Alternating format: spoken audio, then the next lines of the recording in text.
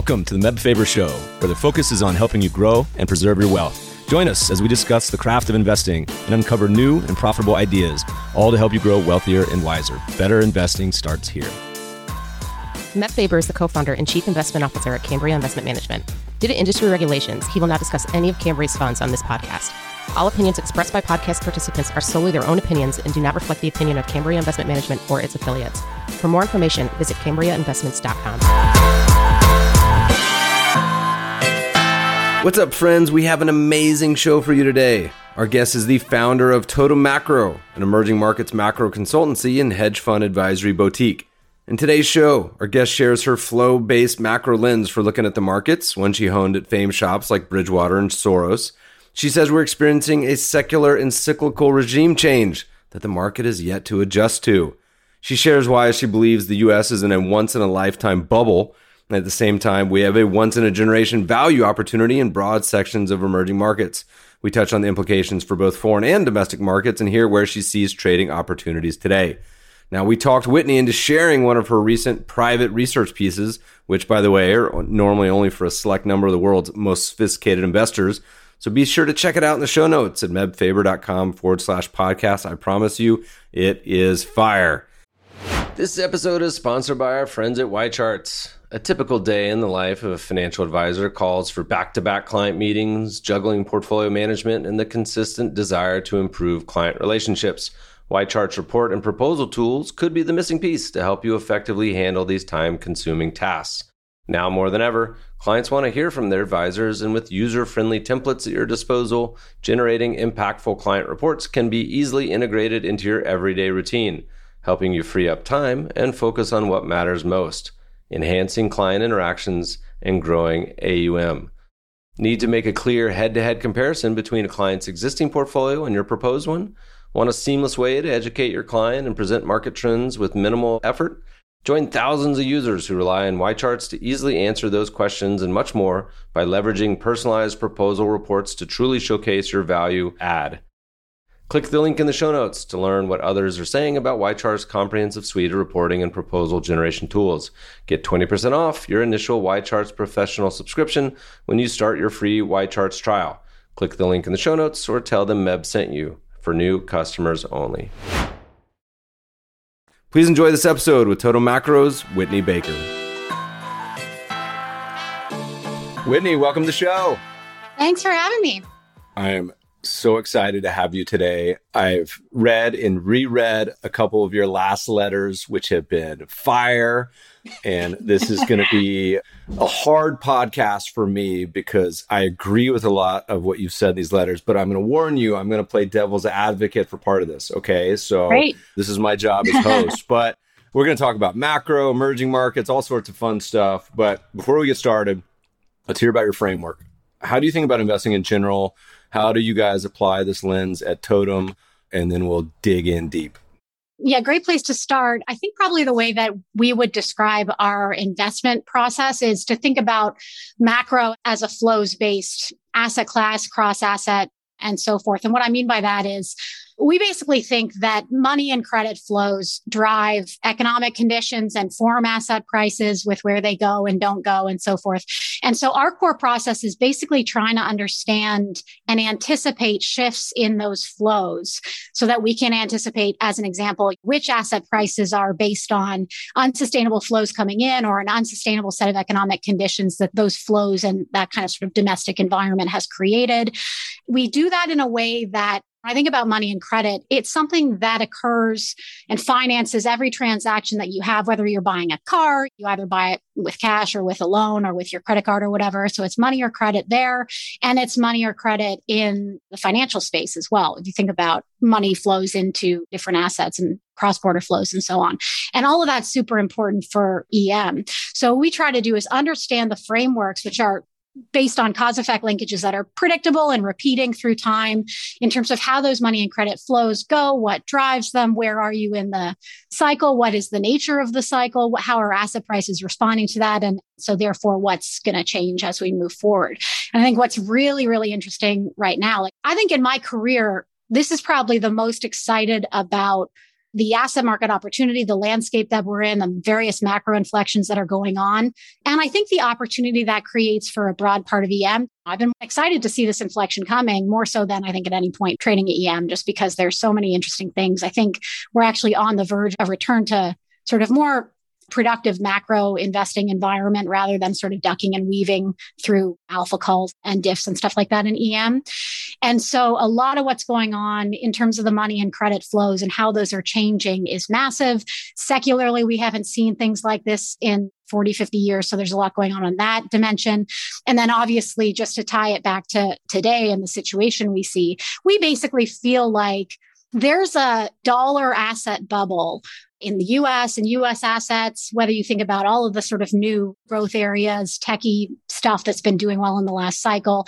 There's that extreme bubble, which the extremity of which I'm doubtful I will see again.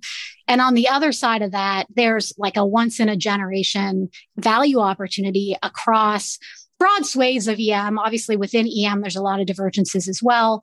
But that kind of dichotomy and US assets having received all the flows in the last 10 years and priced themselves to kind of crazy valuations and predicated on peak multiples, peak earnings into forever. That's unwinding now. I think this year is a good example of that. So that's one of those dynamics of inflection that we're getting kind of psyched about.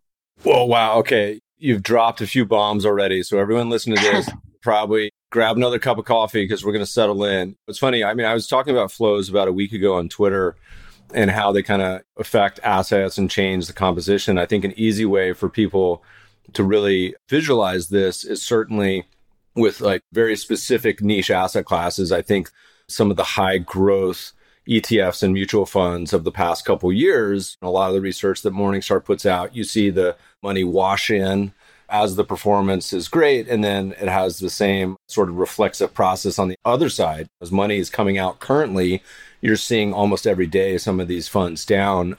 Talk to me a little bit about what you mean when you say flows, because so I'm speaking specifically to like flows into funds here domestically.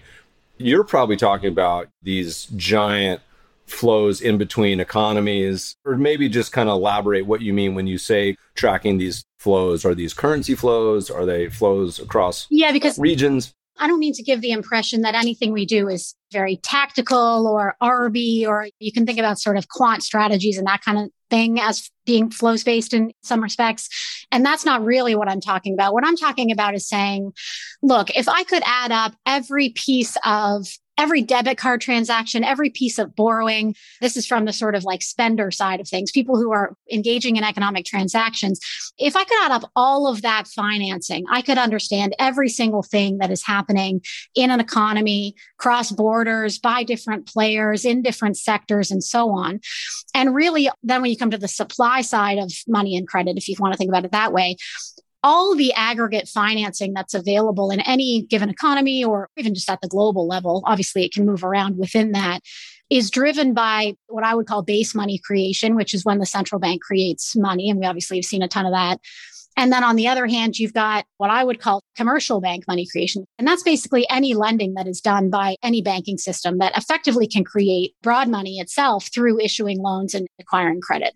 And so the point is, if you look at something like the broadest reads of money you can get, they will encapsulate what the central bank is doing and what borrowing and lending activity is going on in that economy.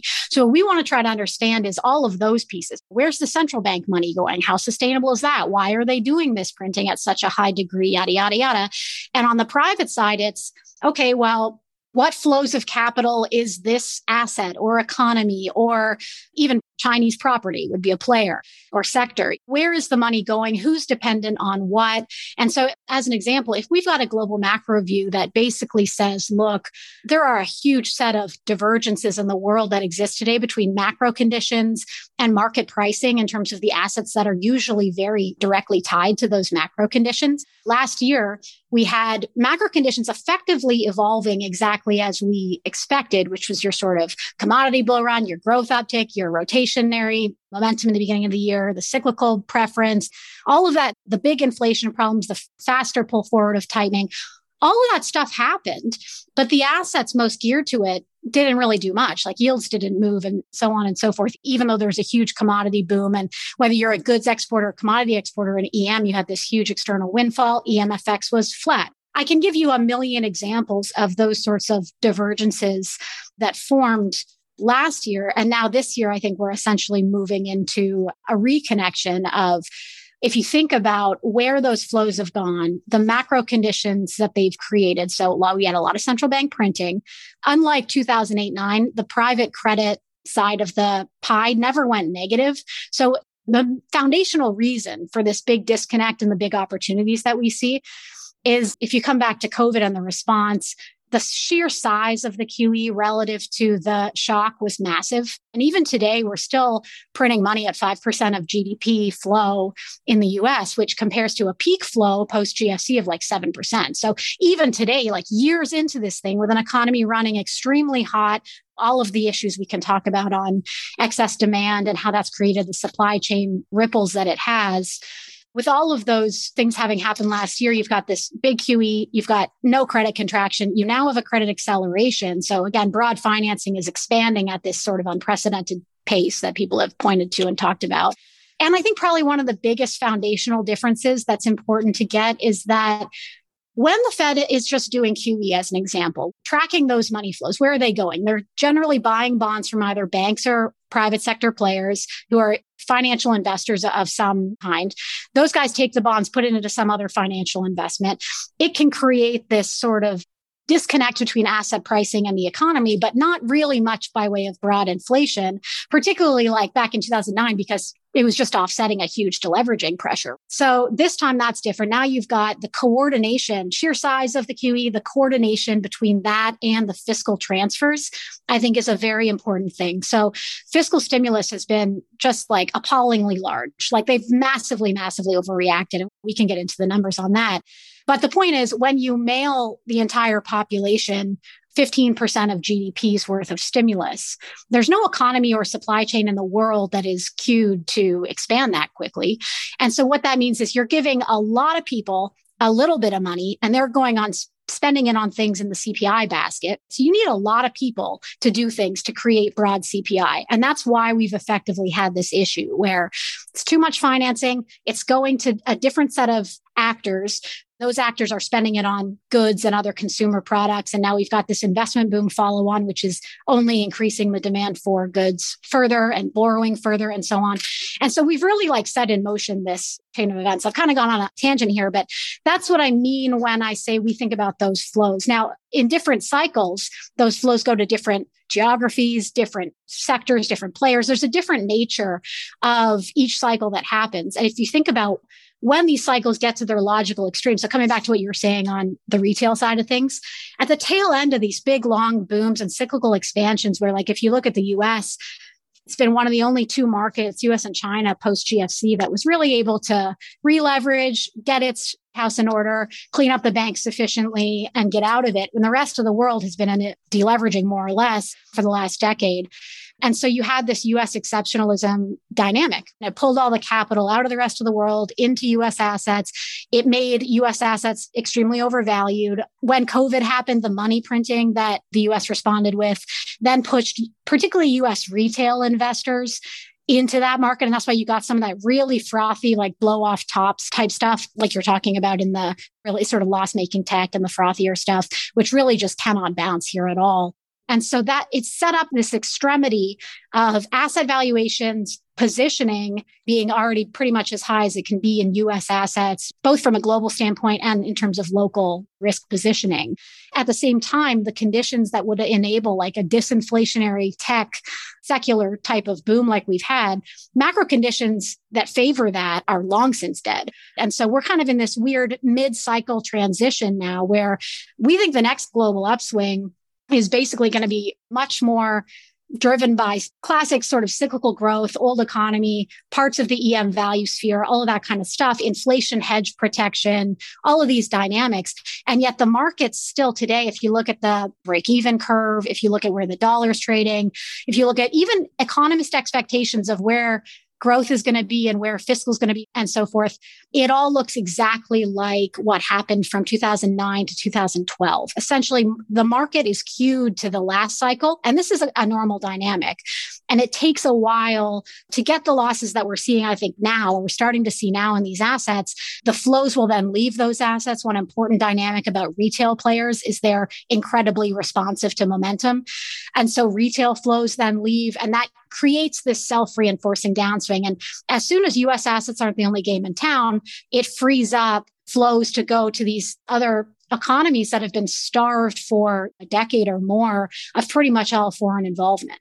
All right. So you have what I like to call sophisticated technical term of feels like there's been a disturbance in the force for the Star Wars fans. So the regime change feels like is here, secular, cyclical, but you still have this world where it's pricing in the past. And I was reading one of your notes. You were talking about this back in 2020. You're like, here's some things, if they come to pass, this is where we see the world going. And then they've now transpired. And you started talking about the big topic last fall, and then it even seems to be accelerating in everyone's topic, which is inflation. But you start talking about things being a double-edged sword for emerging markets. So I'm going to let you choose where you want to go with this. If you want to start with inflation, if you want to start with the US, or you want to hop on to emerging markets, I'll let you pick the path. But there seems to be this market we had for almost a decade seems to be already a big shift. So take this one wherever you want, Whit. Let me just say a few things on inflation, I think, because honestly, I'm quite honestly annoyed by the nature of the discussion that's happened over the last 6 months. And we're getting to the point now that I think it's like, yes, this makes sense that the market is finally coming around to this realization. But the narrative that this is a supply shock of some kind or like a bottleneck issue is just complete garbage, just to be frank about it. I mean, supply of literally every item has expanded by 10 to 15% in real terms. Obviously, you're getting the price increases on that versus pre-COVID levels. There's the record supply of semiconductor chips, even the things that you think of as being supply constrained. There's a record supply of container throughput, of freight, all of these things that are actually the bottlenecks. The reason they're bottlenecks is because we've tried to shove all of this demand through those channels that just, like I'm saying, aren't wired for that extremity of a demand shock. So I think that the first thing I want to say on inflation, and coming back to like the report you mentioned, I think it was May 2020, I want to say, where we said, look, it was like May or June 2020. We said, okay, we've had this massive economic shock. This is an EM style shock on DM style balance sheets, is what we said. This is a 8% of GDP income contraction. Emerging markets are used to that kind of thing. Big balance of payments crisis or so every 15, 20 years type of thing. They don't run with high debt levels. They're kind of cued to having volatility in their interest rates and FX and so forth. Whereas the developed world doesn't. So he said, look, there's a big shock. They got a lot of balance sheet exposures. If incomes contract this much, you need to have offsetting income relief to basically allow people in the developed world to service the debt. So what we would have liked to see is a fiscal stimulus of roughly 8% of GDP geared to replacing each dollar of lost income effectively. But what we got was 15 points and a huge amount of Fed expansion and a private sector borrowing expansion at the same time. May, June 2020, we said, if these things happen, if we start to see that effectively the stimulus is greater than the income shock, if we start to see that the Fed is basically looking like they're hunkering down to keep printing for a long time, if it starts to look like private credit is staying positive and there aren't really any signs of a balance sheet stress event here, if all those three things come to pass, we are going to have a really big inflation problem. And within like 2 months, those things had come to pass. It was pretty clear that the balance sheet issues had been dealt with through the Fed intervention and through the huge transfer amounts. It was pretty clear that there was a massive V-shaped recovery in consumer spending. Obviously, the consumer incomes never even went down in this recession.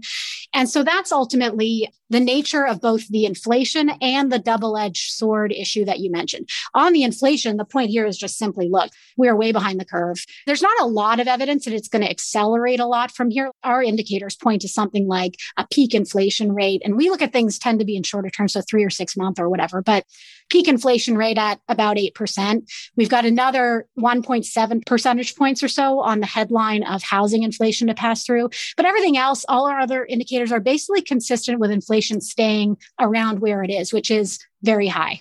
So you don't actually need a continued acceleration from here, even though I think you're in for this period of effectively a paradigm shift from 40, 50 years of falling rates, falling inflation to now the policy reaction throughout that time. Honestly, it goes back to the GFC, but even more so, obviously, more extremely during COVID, has completely upset that secular trend. So there's those 2 points. So how do you think about DM and EM and very geared up balance sheets, particularly in the developed world, in that kind of a secular environment? That's point one.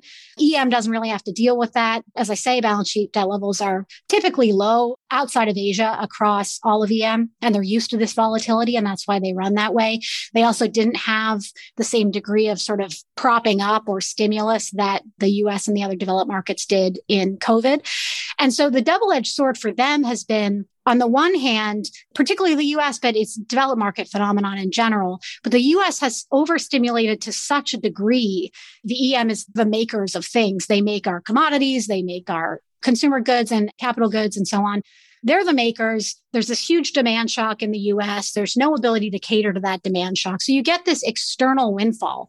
And like if you're an EM, you've already spent 10 years, like outside of Asia, one of the sort of more volatile boom bust EMs, you spent 10 years dealing with your own deflating boom that you had. So EMs were where the US is today in 2013, hugely reliant on foreign capital flows into domestic, risky, bubbly assets, twin deficits, inflation shooting up, central bank way behind the curve, and so on. That's where they were then. And they've spent 10 years basically de-gearing and adjusting. And so they're in current account surplus. They've got very low debt levels and so on. That's even before COVID. You then get this external windfall. And whether you're producing goods or commodities of any kind, you're getting this huge external stimulus boost that's flowing through. So that's the good side of the sword.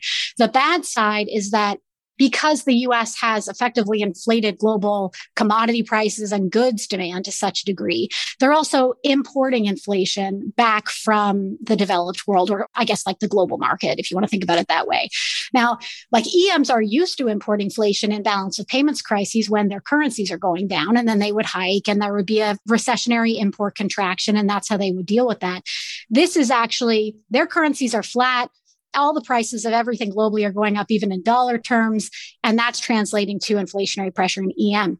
Interesting thing, though, and I should maybe add that as the growth inflation mix gets worse, and it did get worse last year in the developed world in particular, the bad part of the double-edged sword starts to get a little bit more important because you're already reaching capacity. You can't really sell people that many more goods, if you know what I mean. And so if US consumers are now just spending their dollars to afford the same stuff they were already buying, which is now more expensive, you still get the inflation problem in EM, but you get less of a sort of external support from that export windfall. But the interesting thing here is, for me, what we tend to call reform debtor EM. So these classically volatile twin deficit countries that are now in surplus, now very cheap and so on, those guys. Essentially, those guys were already in a position of external and domestic strength and balance sheet adjustment coming into this. But they took a very different approach, I think it's fair to say, to the developed world, which is they fiscally tightened, they monetarily tightened. And I think what's very interesting is, even though they're importing those inflation pressures, inflation differentials between the developed world and the EM, even the riskiest EMs, as an example, are at all-time lows effectively now. And so the delta in core inflation and headline inflation, even in the EMs that are hiking the most aggressively right now, has been less than the delta in developed world inflation, in particular the US, which has obviously been the most extreme. So what I think that kind of opens the door to here is coming back to one of those divergence points from before, which is like, think about last year, EM growth in real terms is pretty dramatically outperforming DM growth. Because DM propped up consumption in 2020, 2021, they're getting that rolling off now, whereas EMs never really propped up the economy after COVID. So they've still got this kind of V-shaped activity recovery going on. So positive growth differentials, inflation differentials at basically all-time lows, huge rate premium, hugely positive real rates, foreigners have no positions and so on. Through time, the biggest drivers of capital flows into EM economies are growth differentials, valuations, inflation differentials, and rate differentials. And all of those things went just dramatically in EM's favor. And yet EM flows have been flat. And again, that comes back to the point about people kind of playing the US bubble to its logical death, which we're, I think, starting to see here. When people think of emerging markets, I think they think of emerging markets from like 30 years ago, where they had a very different composition, whether it was debt or growth or on and on and on. Talk to us about kind of this case for emerging markets now, what that means and why they look attractive and why these aren't our parents' emerging markets. I could tackle that from either, and both I think are important from cyclical and secular standpoint. Let me just get the secular stuff out of the way. EM, to me, it may sound weird, but conceptually, it's not an asset class. It's just a whole bunch of different wildly divergent countries with all sorts of different economic sensitivities and drivers merged into one thing. To your point, EM is heavily dominated by China and North Asia, but there's like this long tail of 20 other countries that are in there with their own different dynamics. The thing that I would say has been broadly true through time is that to different degrees, and let's hold Asia out of this conversation for a second, to different degrees, EMs have been traumatized by whatever happened to them in the 80s and 90s.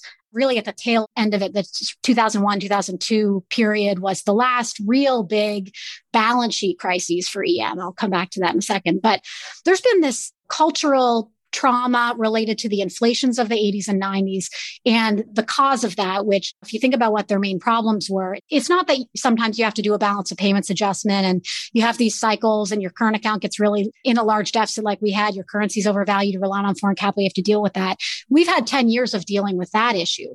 But the thing to point out is, aside from a few bad eggs, we haven't had any massive or broad-based IMF bailouts or defaults or talk of Paris Club things. The basic point is there's just a cyclical adjustment that's happened for 10 years for these countries as each one of them dealt with these imbalances.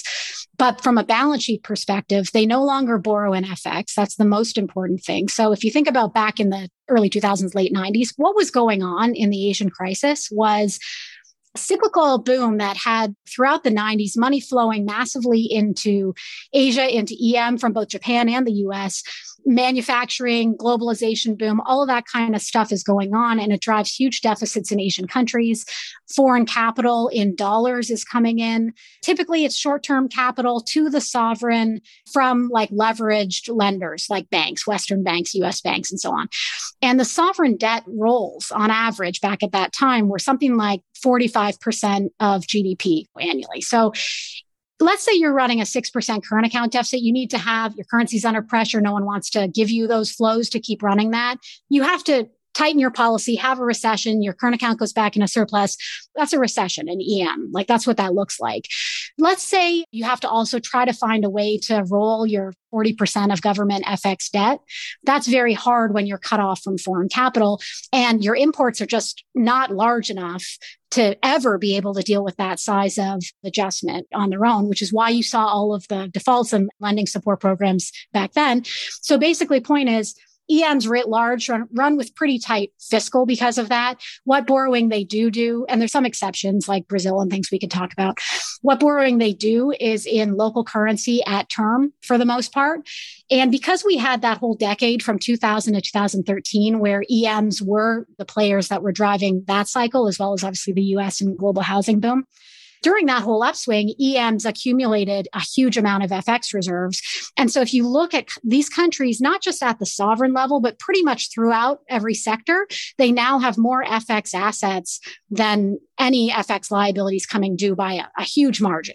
Any idea, and there was a lot of calls earlier on in COVID for there to be a spate of EM defaults and so on. That's just, to me, like very misguided because the only thing that ultimately creates defaults is when you run out of the liquidity to service your debts. You only run out of liquidity if you can't access foreign capital, if it's a foreign currency debt, or domestically, essentially, if you had an inflationary problem and you had to tighten, what would happen is a recession, but you would still be able to service your debts. And so there's just been a huge balance sheet change. That's the first thing I want to say. Second thing I want to say on the secular point is, At times like these, after a 10-year downswing in EM, you've had like a pretty vicious set of adjustments across a variety of countries. You've now got this inflation.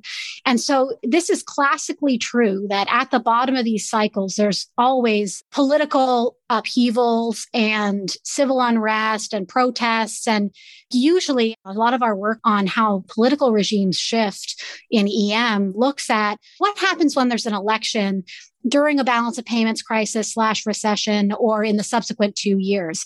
And the basic point with that is like 70% of the time, it just goes to the anti-incumbent candidate. So there's this tendency for political volatility, not necessarily populism of the left or right, but some move away from the status quo. And so we're seeing a lot of those political type dynamics crop up in EMs today as well, which are sort of giving people another reason to write it off, when really actually the only reason I think that people have written it off and their selling has actually created the downturn is just because EM had to do a set of adjustments after the boom that ended in, let's call it 2013. So for me, this is very much an EM cyclical downturn that is now over and inflecting in a very positive way that is reinforced by an alignment of trough positioning to all of your points before. Trough positioning, trough valuations, trough macro conditions, and trough corporate conditions. It's all happening at the same time. It's all inflecting in a hugely powerful way. But coming back to this political argument that people use to basically kind of reinforce their current negative positioning / stance on it is, oh, like, how can you trade? There's populists showing up. How can you trade EM, LATAM, blah, blah, blah. Point is, go back to the 80s or 90s. These were military dictatorships by and large. They didn't even understand the concepts of economic orthodoxy as relates how you run a central bank, which currencies you should be borrowing in, and so on and so forth. And so even the populists that are getting in EM today, like I'm thinking about Castillo and Bork and these guys in LATAM, they're like, listen, first thing is first here, we are not changing the inflation regime. We're not compromising central bank independence. We're not fiscally expanding. I mean, look at AMLO, right? Key example, populist, Mexican market hugely derated after his win. And actually, he did the least fiscal expansion of anywhere globally during COVID, in response to COVID. So anyway, basic point is you can always point to volatility in EM and politics and whatever else you want to point to as a reason to not get involved. But secularly, politics and economic management, governance in these countries, and their balance sheet quality and strength has never been better. So that's the secular point, I think. On the cyclical point, I think really this comes back to the previous discussion, which is like buying the dip in a boom, and arguably a bubble in US tech and other frothy assets in the US. You've had this very long upswing and very long gradual cyclical expansion in the US, culminating in this bubble. People are used to buying it. It's worked for 10 years for a lot of people in the markets, the new entrants in the markets today. So like the millennials, the retail story and all that. There's not really been a lot of trading through downside and understanding the dynamic of how cycles work. And because that cycle was so drawn out and so long, it also meant that the EM adjustments that the Fed tightening cycle in 2013 ushered in took a long time to kind of play themselves out. Let's call it 2011 to 13, you started to get the peak in people who were particularly reliant on high commodity prices. They started to fall. Bond inflows from QE started to slow. And so you're starting to get EM adjustments in those players who are reliant on those things, Indo, South Africa, et cetera, from 2011 to 13. The oil guys went in 2014-15 when the Fed actually tapered and started to hike. The dollar surged, oil collapsed, and Russia, Brazil had massive adjustments and so on. And then it kind of just progressed through. Mexico was 2016-17, Turkey 2018 through now, RG obviously 2018. Anyway, point being that there's been this long drawn out spate of external withdrawal that has forced these countries to cut their spending so that they can basically deal with that imbalance. Meanwhile, all of that global withdrawal that was driven by the combo of Fed tightening, and so the US having, for the first time, really, the world's reserve currency having premium interest rates versus everywhere else. That's unusual. So that combo, and even though it was weak growth, US did better at secular growth, like the tech dynamics and so on.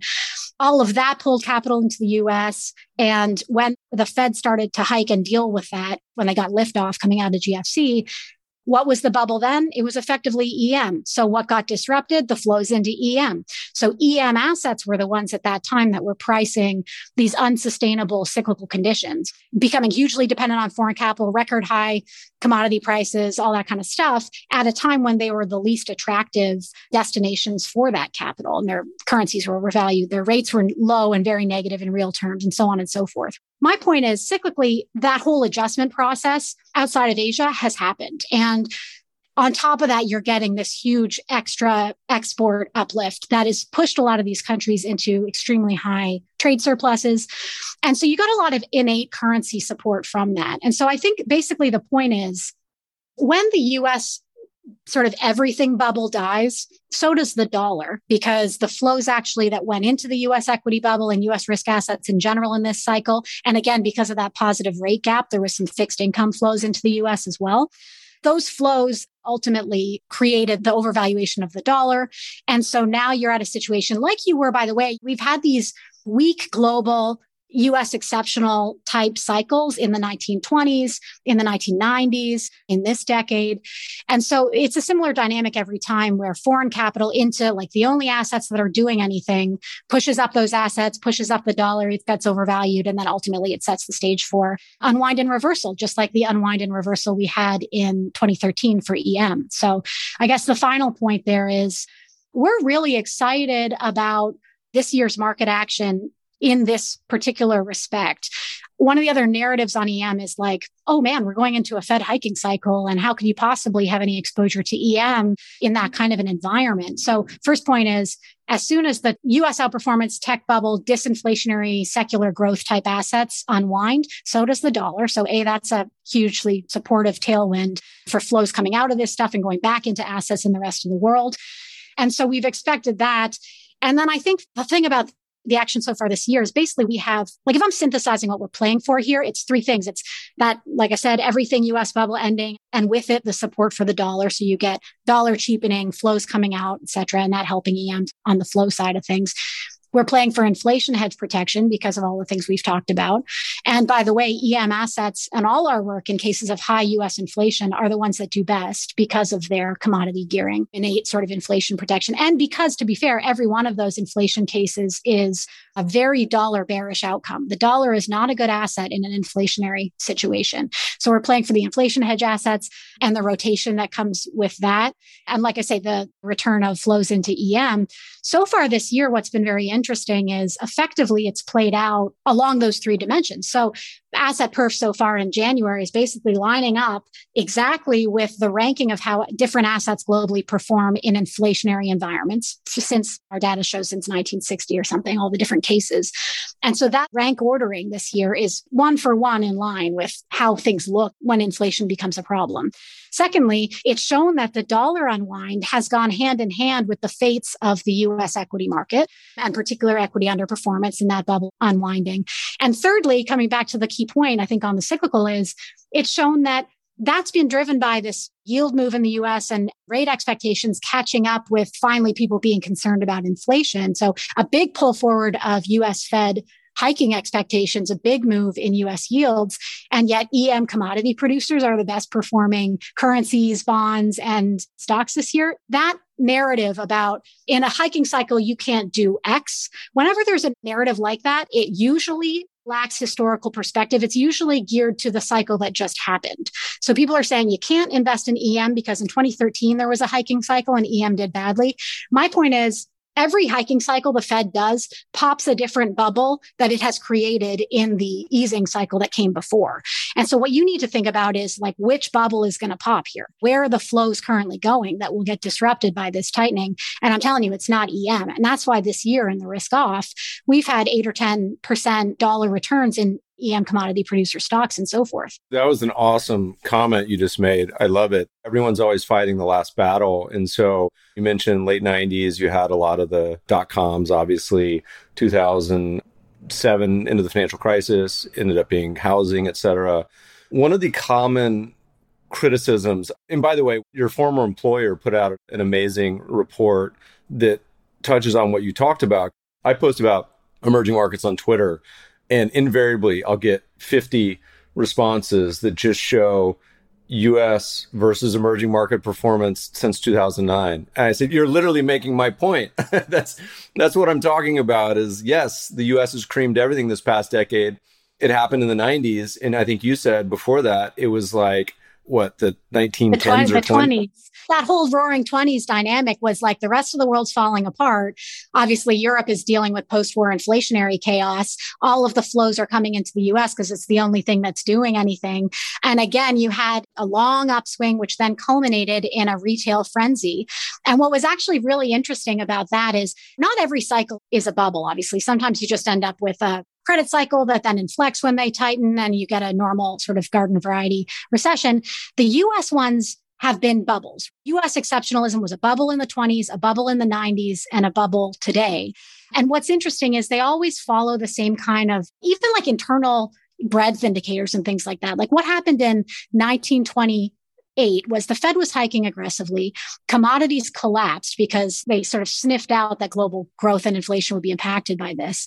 And then it was basically second half 28 through beginning of 29, it was only the fang of the day, effectively, radio and stuff like that, that was getting any flows and doing anything. They were the only, it was like, again, 5 stocks doing everything. It's almost like the last vestige of the bubble mentality because you're like, oh man, I really feel like I should buy the dip, but I'm not sure I want to have something that's going to be negative free cash flow till 2048. So maybe I'll just buy Amazon or whatever. Same kind of thing goes on. And then ultimately it's the whole sort of range of those bubble assets and those flows that unwind. My big concern here, when I think about secularly the outlook, and I'm not necessarily talking about EM here, but we have had an insane increase in metrics of US wealth as a ratio of GDP, as a ratio of disposable household income, anything like that. It's like 6 to 7 times. It's never been anywhere remotely close to this. And it's gone up by about 1.5 turns of GDP in the last couple of years. Now, assets are just things that are tied to future cash flows. Cash flows are tied to the economy and earnings or spending of some kind. And so what you have here is this huge disconnect between asset valuations and the cash flows that can support them. And when you think about a stock, let's say it's trading on 30 times earnings, whether earnings grow 10% next year, like they grew 10% last year or whatever, when you're just trading at such an expensive multiple, the earnings themselves are not really the thing that becomes attributionally what drives the stock volatility. It's changes in that multiple that drive much more of what's going on. So anyway, ultimately you get this unwind. And when the bubbles pop, I think this time around, my main concern here is there's going to be a lot of wealth destruction. When I think about how they're going to slow this inflation problem down. Normally, like let's go back to 2006, 2007, what they did was raised rates. There's a big credit boom ongoing globally, but especially in the developed world. And they raise rates and then values start to fall. So house prices start to fall, credit rolls over, and this whole borrowing cycle ends. And that's how normally hiking brings about the end of the cycle and disinflation.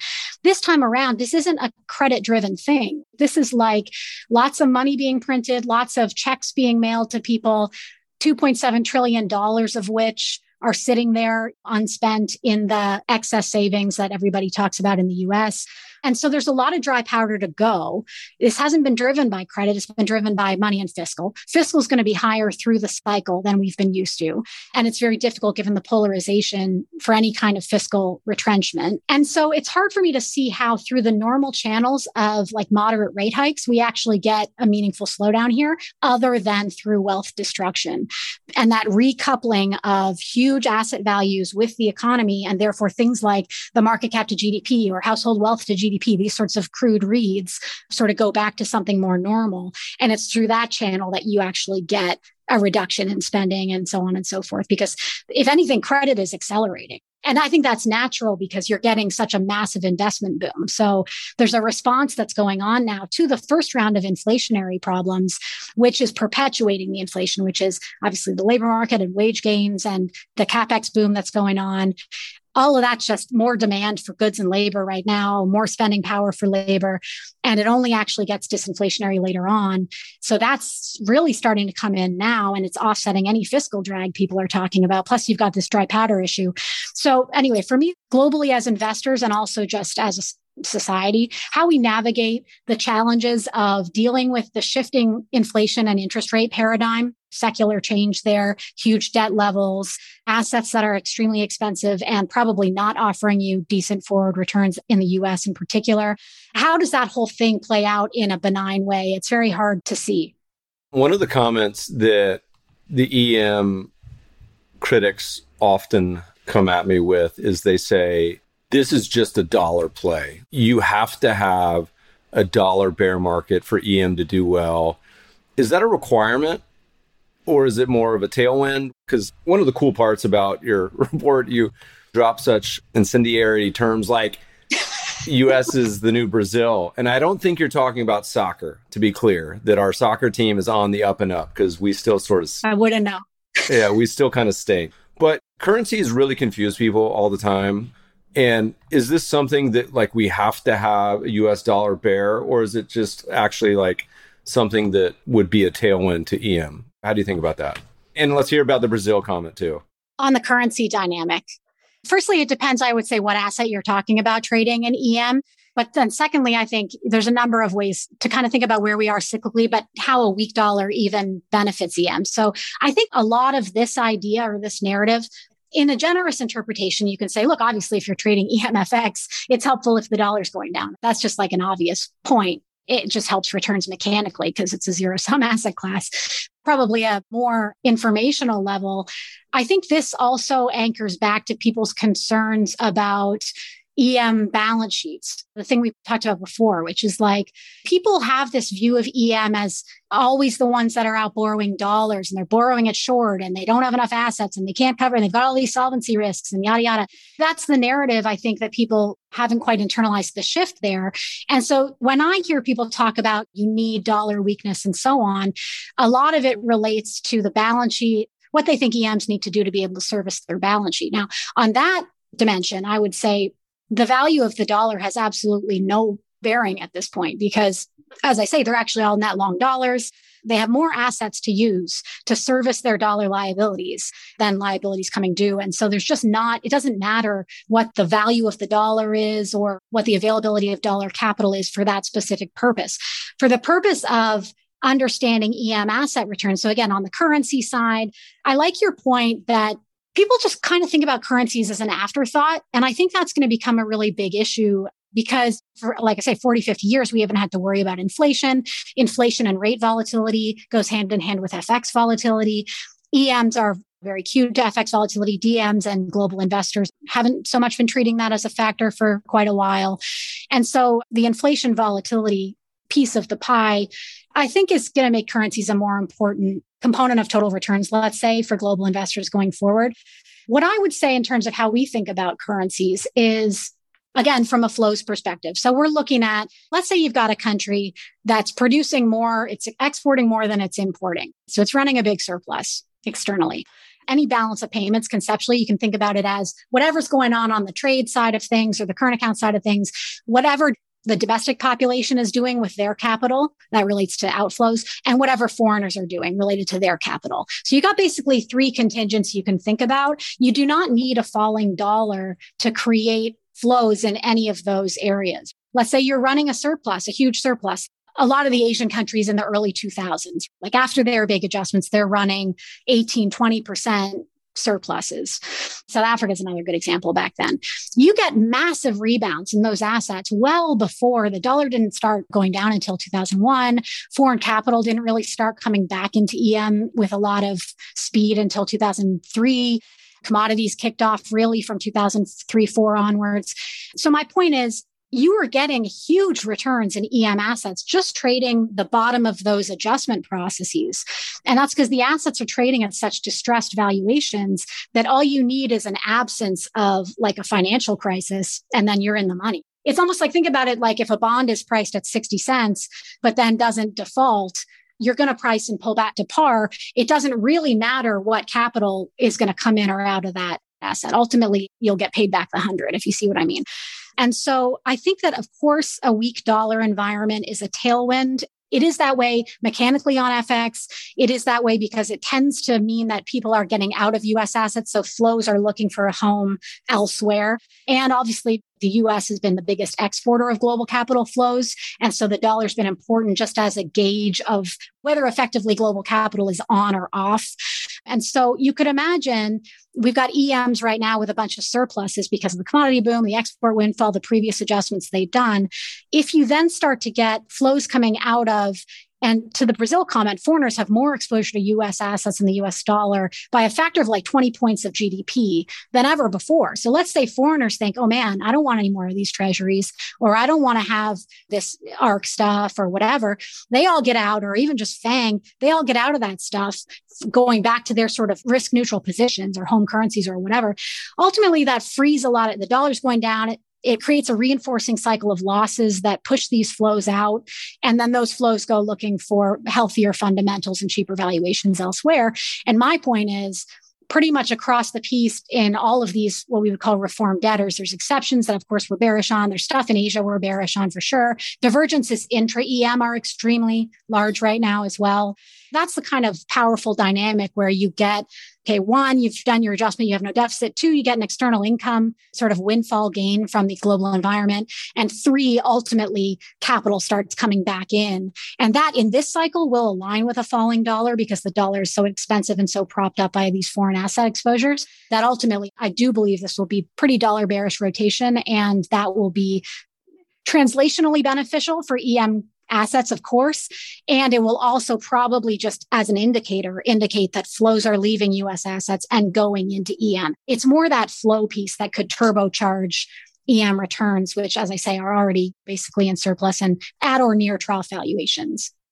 Go with the flow. It sounds like good advice for anything. Whitney, as we talk about EM, there's a giant elephant in the room, maybe a giant panda would be the better way to describe it, which is EM is just not one thing. You mentioned earlier, it's kind of this amalgamation of countries that look very different. China obviously has a big footprint, being one of the biggest parts of it. But at the same time, India is not China, which is not Russia, which is not Colombia, which on and on. How do you kind of distinguish between whether it's regions or countries? And are there any particular areas within EM that you think are particularly attractive or that maybe you would tilt away from?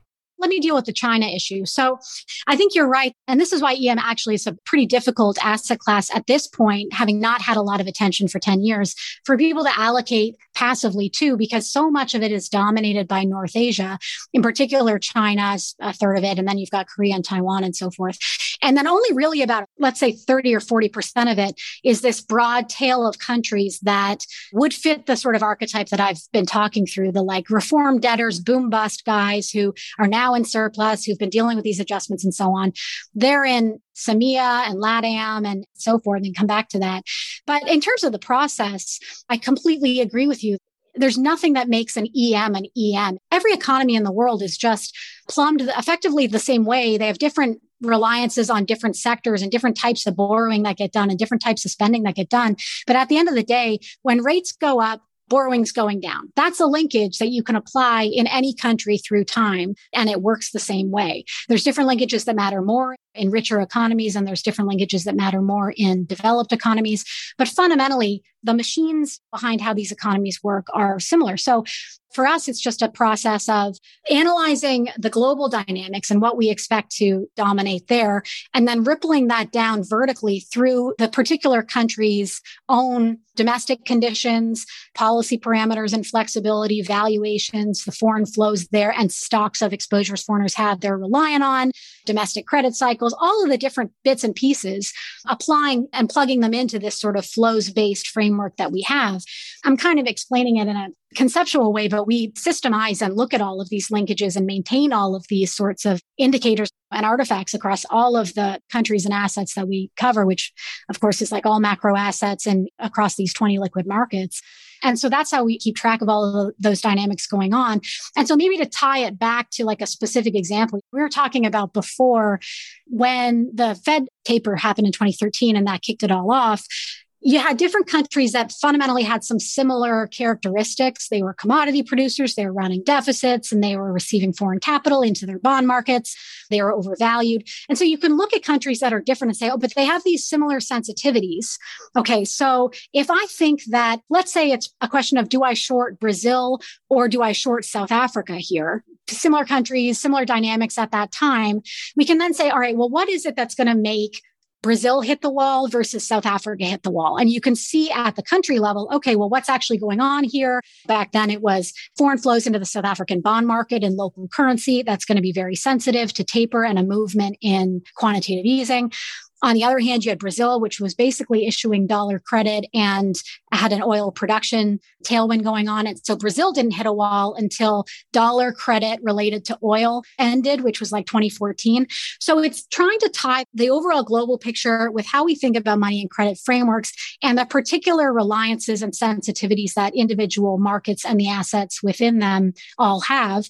We integrate all that, come up with the most compelling trade views that we can. So the highest risk reward, concentrated punchy positions where we think we can make a ton of upside. And even if we're wrong for a little bit, let's say at a cyclical peak or a cyclical trough, because so much adjustment has been done and foreigners have reversed their previous, whether it was buying or selling to such a degree, or even now in tech, it's like maybe it goes on a little bit longer at these extremes, but fundamentally the asymmetry on the risk reward side is pretty acute.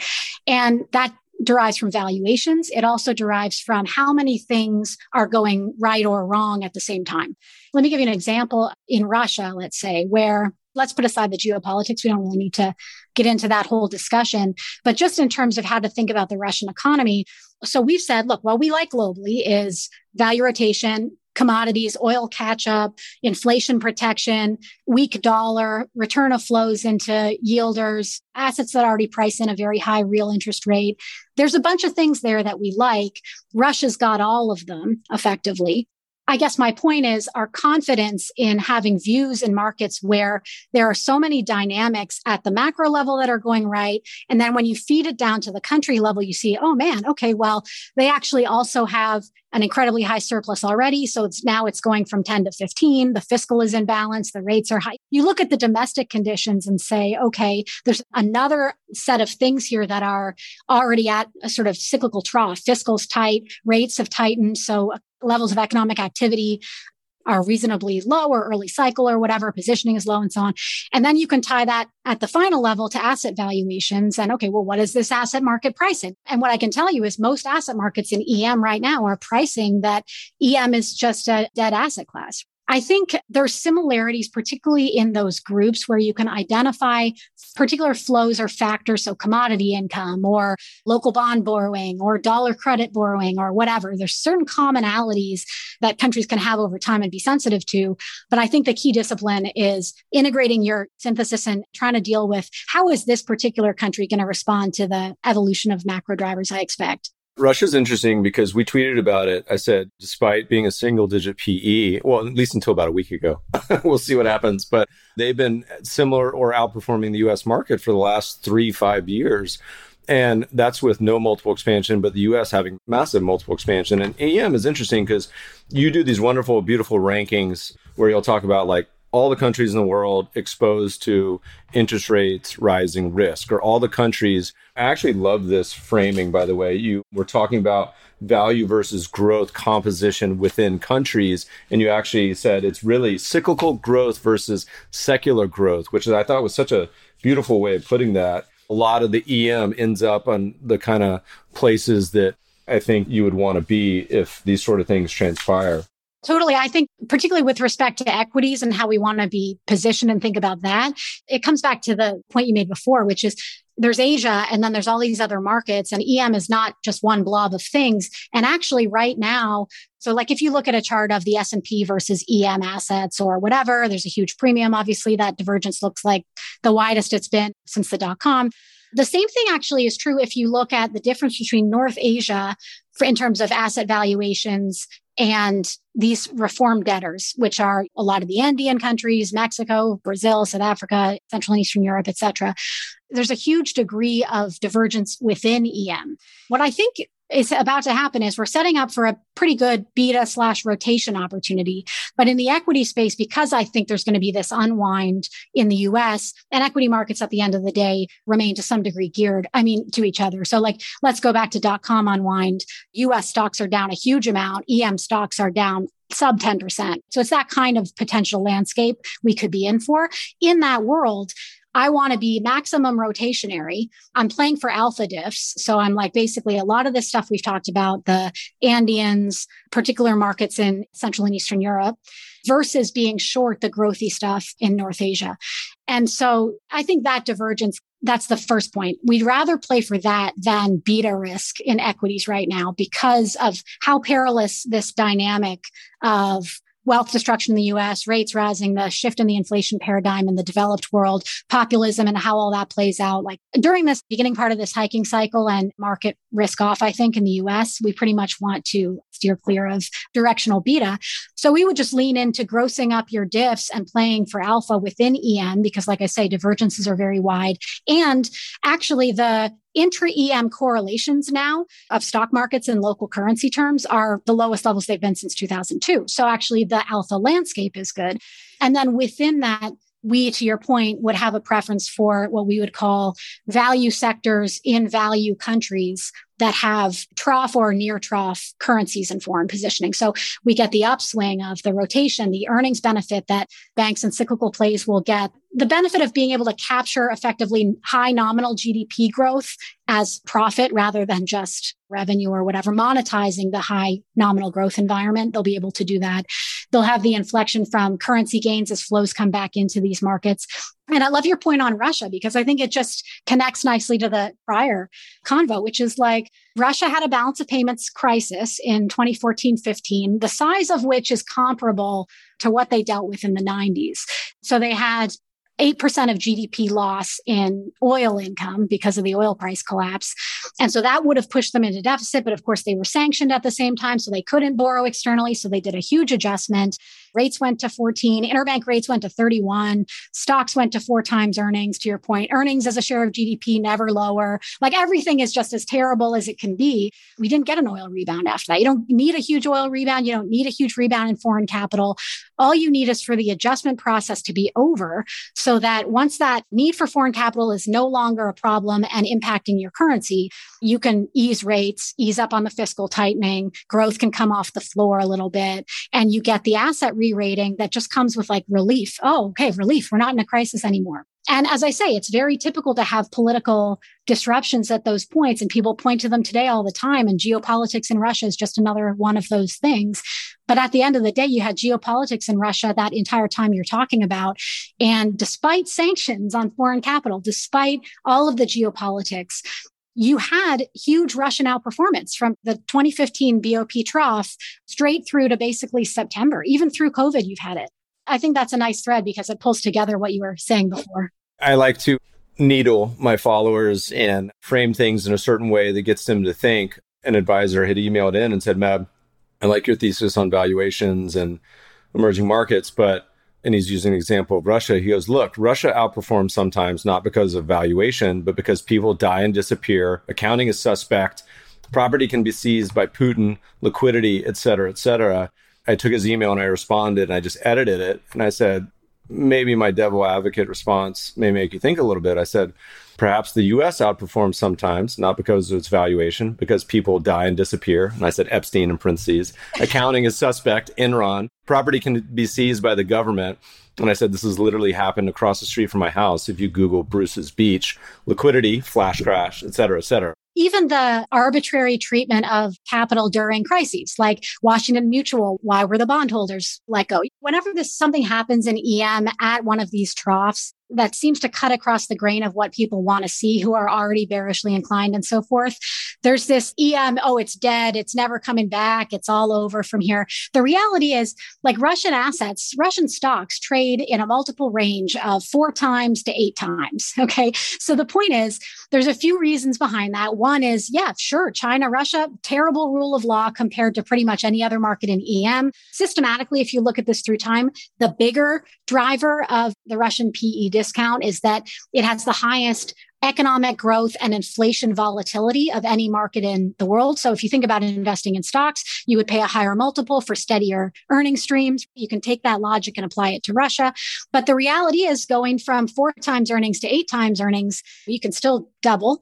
And the thing about Russia and EM in general is you've got these structurally high returns in terms of profitability. You've got extremely high capitalization levels, valuations of like, as I say, 3 to 4 times today across many of these markets, and yet no external or balance sheet fragility, surpluses, no inflation issue, which is much less bad than the US and the developed world in general, tightening that's already been done to deal with that inflation proactively. So like my issue with the US and what's going to happen here, what has been happening is you point to problem children in EM, but it's the developed world that has turned out to have Peronist monetary and fiscal policy. They're the ones with these deeply negative real rates, twin deficits, printing and spending and so forth. So it's the EMs who have been, even if you don't like their leaders or they don't say nice things or there's geopolitical tensions or in a level sense, there's always going to be a discount on Russian equities, which is probably true,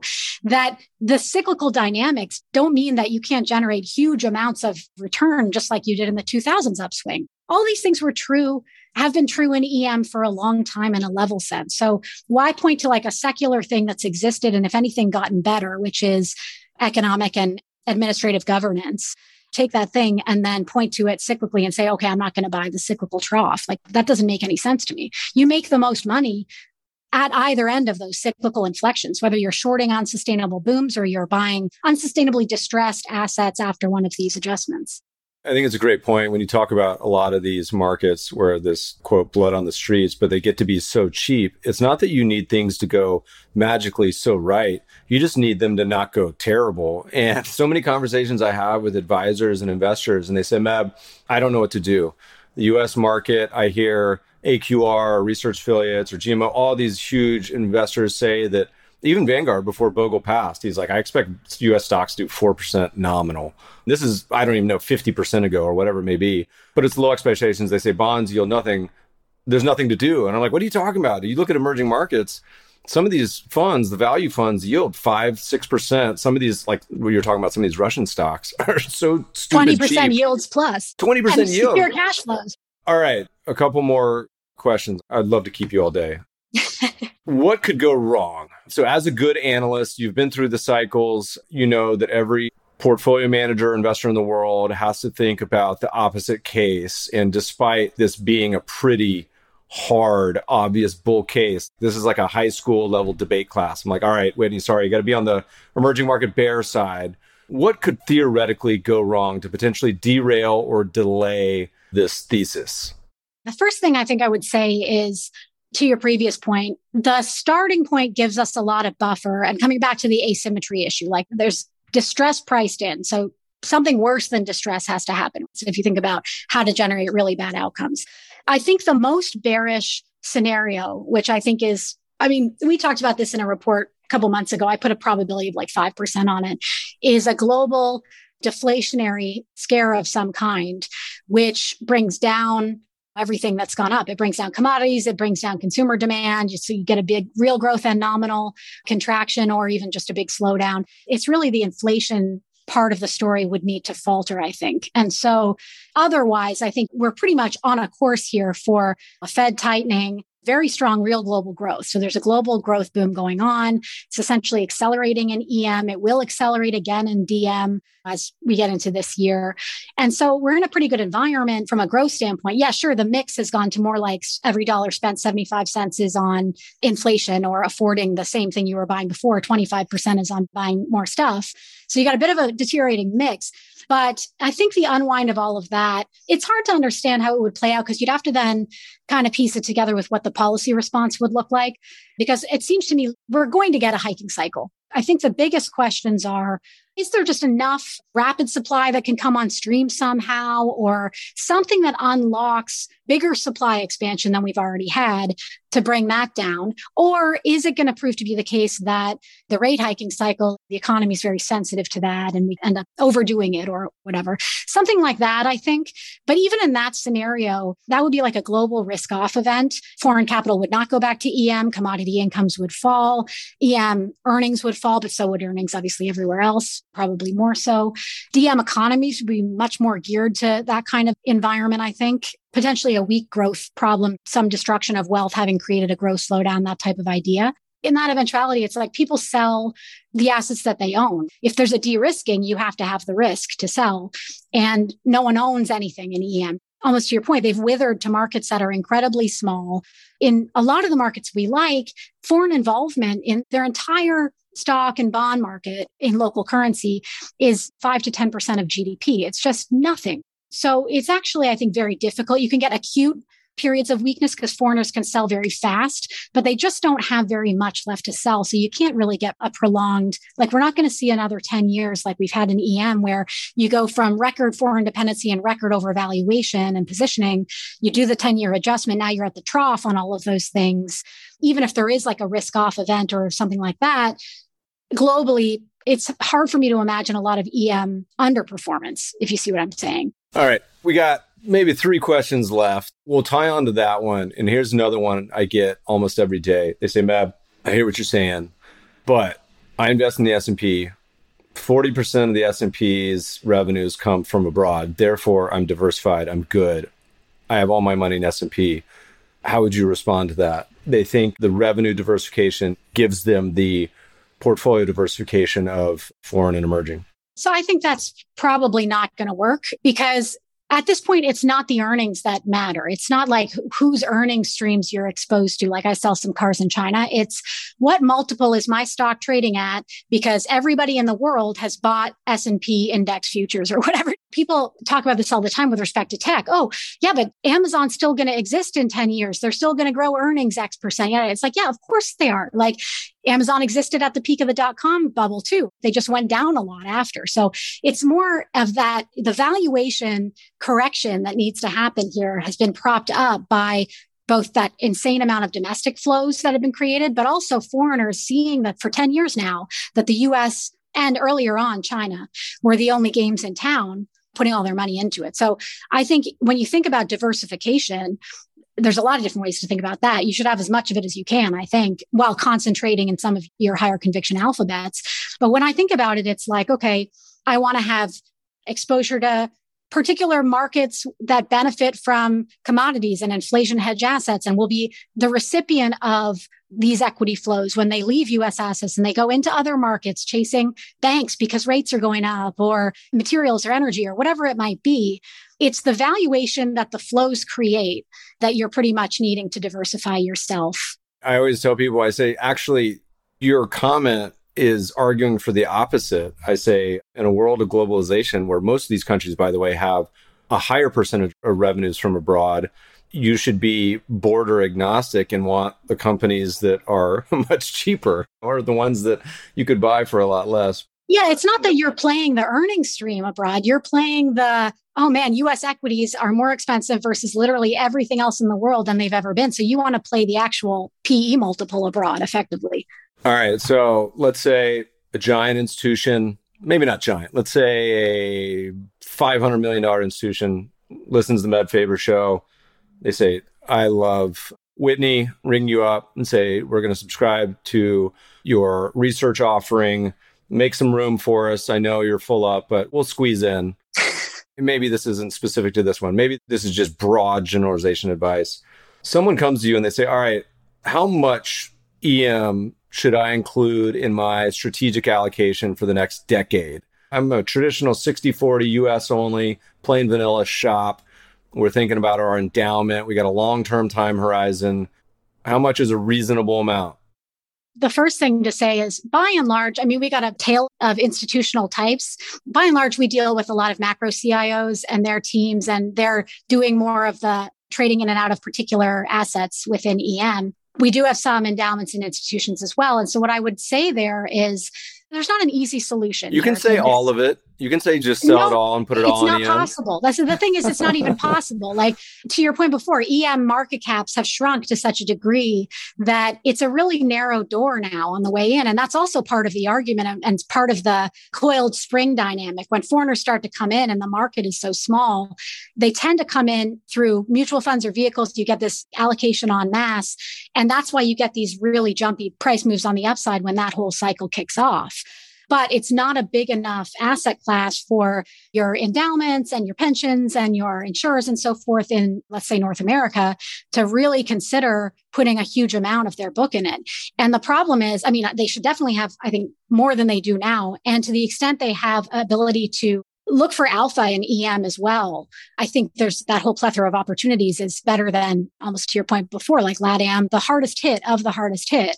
They're where you actually see some prospect of forward returns, and you've got the inflation protection or the sort of secular angle here, which is protecting yourself from the issue with rising nominal rates and rising inflation. Because the problem is for 40, 50 years, these guys have been riding this move down in yields. And that's underwritten all balanced portfolios. So you have, when it's risk off, my stocks go down, but my bonds go up and so on. What happens if the risk off is happening like the 70s or something like that, where it's more inflation driven? And so your bonds don't offer you protection. You have a huge home bias to dollar, which is obviously hugely overvalued in real terms. And as we've talked about, propped up by these flows. Mainly, I think my advice would be to get out of as much dollar stuff as you can and to try to find a broad range, even to be diversified within your inflation hedges. So like a funny thing last year was that inflation obviously shot up. The whole thing went according to script. Inflation hedge assets didn't do well except for commodities, and yields didn't move. So that's just another one of those disconnects that exists. This year, they're all lining up and going sort of properly, but you'd want to have some other developed world FX. You would want to have some tips and some precious metals and some broad commodities and other elements, EM currencies. And I said before, EM high yield commodity plays tend to be the ones that just are standout outperformers, even absolute performers in those environments. So those are parts of the kind of inflation protection mix you should have, as well as having this other huge cyclical opportunity in those markets. It's just going to be hard to get out when US assets at this point dominate so much of global market cap. There are going to be wealth losses created by the reallocation. It can't possibly happen fast enough, I think, given what's going on with inflation to actually protect. I tweeted out something where I was talking about a lot of these really expensive stocks in the US. And I said, it feels like one of these moments where you blink and many of these companies are down 40, 60, 80 very quickly. And a lot of them are now. But on the flip side, it's you blink and all of a sudden some of these totally huge drawdown, low valuation.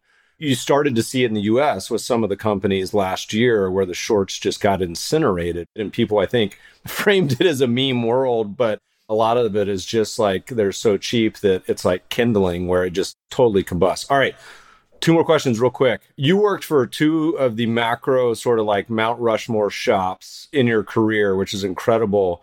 Any major lessons learned you picked up from those shops that have really stuck with you and you keep in your toolkit today, whether it's framework, whether it's just ways to think about markets, et cetera? In terms of refining our investment process and how I think about macro investing and running our portfolios, I take a lot away from all of those roles. At Soros, I would say my strategy was effectively running a macro book and a financials long short book. So I started as a financials equity person in EM. And so that sort of naturally brought the money and credit angle to the macro side. Always traded them as macro instruments anyway. And so in that role, I'll give you 2 things. One's very tactical and one's related to process. The tactical thing I learned through that period was if you have a view on something, let's say you have a macro view, try to be exposed to the thing that's the closest to that view. Like if you like gold, buy gold, don't buy gold miners or something like that. And basically concentrating your conviction views in things that are very geared to those and then hedging out the stuff that are the risks that you don't have a view on or you don't want to take or whatever, and getting concentration that way. So that I think was important. The second thing I think is just really, I think from Soros, that it's a bit of a more concentrated style when I was working there. And I think the idea of just kick the tires until there's no tires left to kick, basically, like have the most rigorous process for increasing your own conviction. Because if you can demonstrate a high win rate through time, I mean, obviously it brings down the diversification of your portfolio, but if you can kick the tires really hard and make sure that you are concentrated in stuff you have the most conviction in, for me, I found that to be additive. At Bridgewater, I was the head of emerging markets for them for 5 years. That was a very different role, much bigger, more focus on big liquid assets, big macro trades, no more dealing in single equities and so forth. And I think the biggest thing that I learned from Bridgewater, so I mean, I had I would say, quasi-systematic process before I came to Bridgewater in the sense that I had created all of these signals and artifacts, and me and my team had this sort of IP built up, but not to the degree that I do now with my investment process that we do now. What I think is so great about it, like let's say you're a discretionary stock investor and you've got a portfolio of 30 stocks and you've got like a whole story to remember on all of those stocks or whatever. Stocks, not what we do, but just as a good example. A lot of your mind share is taken up by all the 80 things going on across the micro of your book. Having the ability to basically free your mind share by saying systematically, oh, here's a risk, plug it into my framework. Does it matter or does it not matter? Oh, no, it's too small a flow, doesn't matter. Okay, well, get out of my face. I don't care. Next thing. It's like the systemization of having frameworks that are tightly substantiated with systemizing these linkages and how they work really allows me anyway to cut through a lot of the noise. And trading across 20 countries and 5 asset classes, there's a lot of noise. Most of it doesn't matter at all. And so the more I can free up my mind share by having a process and an architecture that allows me to discount things and get them out of my head when I don't need to worry about them, the better I am. So I think that was the main thing about systemization. What's been your most memorable investment over your career? Good, bad, in between, but one that's just burned into the brain. Oh, man. There's so many. Well, you can tell a couple if you want, but usually we'll start with one. No, I'm going to tell you one that's kind of cute. And this is going way, way back. This was back when I was investing in financials. And there's something very great to me about, because our process tends to be a little bit counter-consensual. We're shorting stuff when at the end of the cycle when everyone's all in. We're longing stuff everyone hates and so forth. It's always very satisfying to me when there's a consensus view that turns out to be wrong. As a sort of description of the trades that make me the happiest, I like those ones. But as a fun thing, you always like those trades that are huge moves in one day. I'm not giving you any sort of like useful input here, but they're always the most fun. So I remember way back when I was in Scotland at a place called Resolution at the time. This was 2009. I was working as a financials PM on the North American desk actually at the time. And I was involved in one of these FDIC deal banks. And I was just waiting. I just got so much conviction that this deal was going to happen. The bank was super cheap, super rate sensitive anyway. And there's all sorts of reasons I liked it from a macro perspective. And then like one day you come in and the deal's happened and the thing's up 60%. Or like more recently, we did a trade which actually made me feel slimy on the inside and still does, but which obviously I'm happy we made because it was profitable, but was China Huarong Asset Management, which is one of the big Resolution Trust Corp equivalents in China. So one of the 4 big asset managers that help take over all the bad assets off the banks. These things have been around for ages and they're systemically, I called it China's vampire squid because it's like that kind of thing where they're in every systemically important part of the economy. And that thing got down to like 57 cents. I know the internals of that whole part of China so well, the Chinese financial system and balance sheet, that there's no way they could have let that thing go. I mean, it just would have been like Lehman times 5 for China at least. And so that was a trade that made me feel really creepy, but that ultimately pulled back to par and was satisfying. Whitney, I love it. This has been such a fun chat. We're going to do this again in the future, I hope, and get into all sorts of my other notes. Where do people find you? They're not going to find you on Twitter. What's the best place to go and try to pretty please talk their way into getting a hold of some of your research? What's the best home base for you? I'm super analog. We just have a website. I don't do any of the Twitter stuff or any of that. So I think just if you're interested, just go to totemmacro.com and just shoot us an email through there and we can get in touch. Awesome. Whitney, thanks so much for joining us today. Great. Thanks so much for having me. This was fun. Podcast listeners will post show notes to today's conversation at mebfaber.com/podcast. If you love the show, if you hate it, shoot us feedback at themebfabershow.com. We love to read the reviews. Please review us on iTunes and subscribe to the show anywhere good podcasts are found. Thanks for listening, friends, and good investing.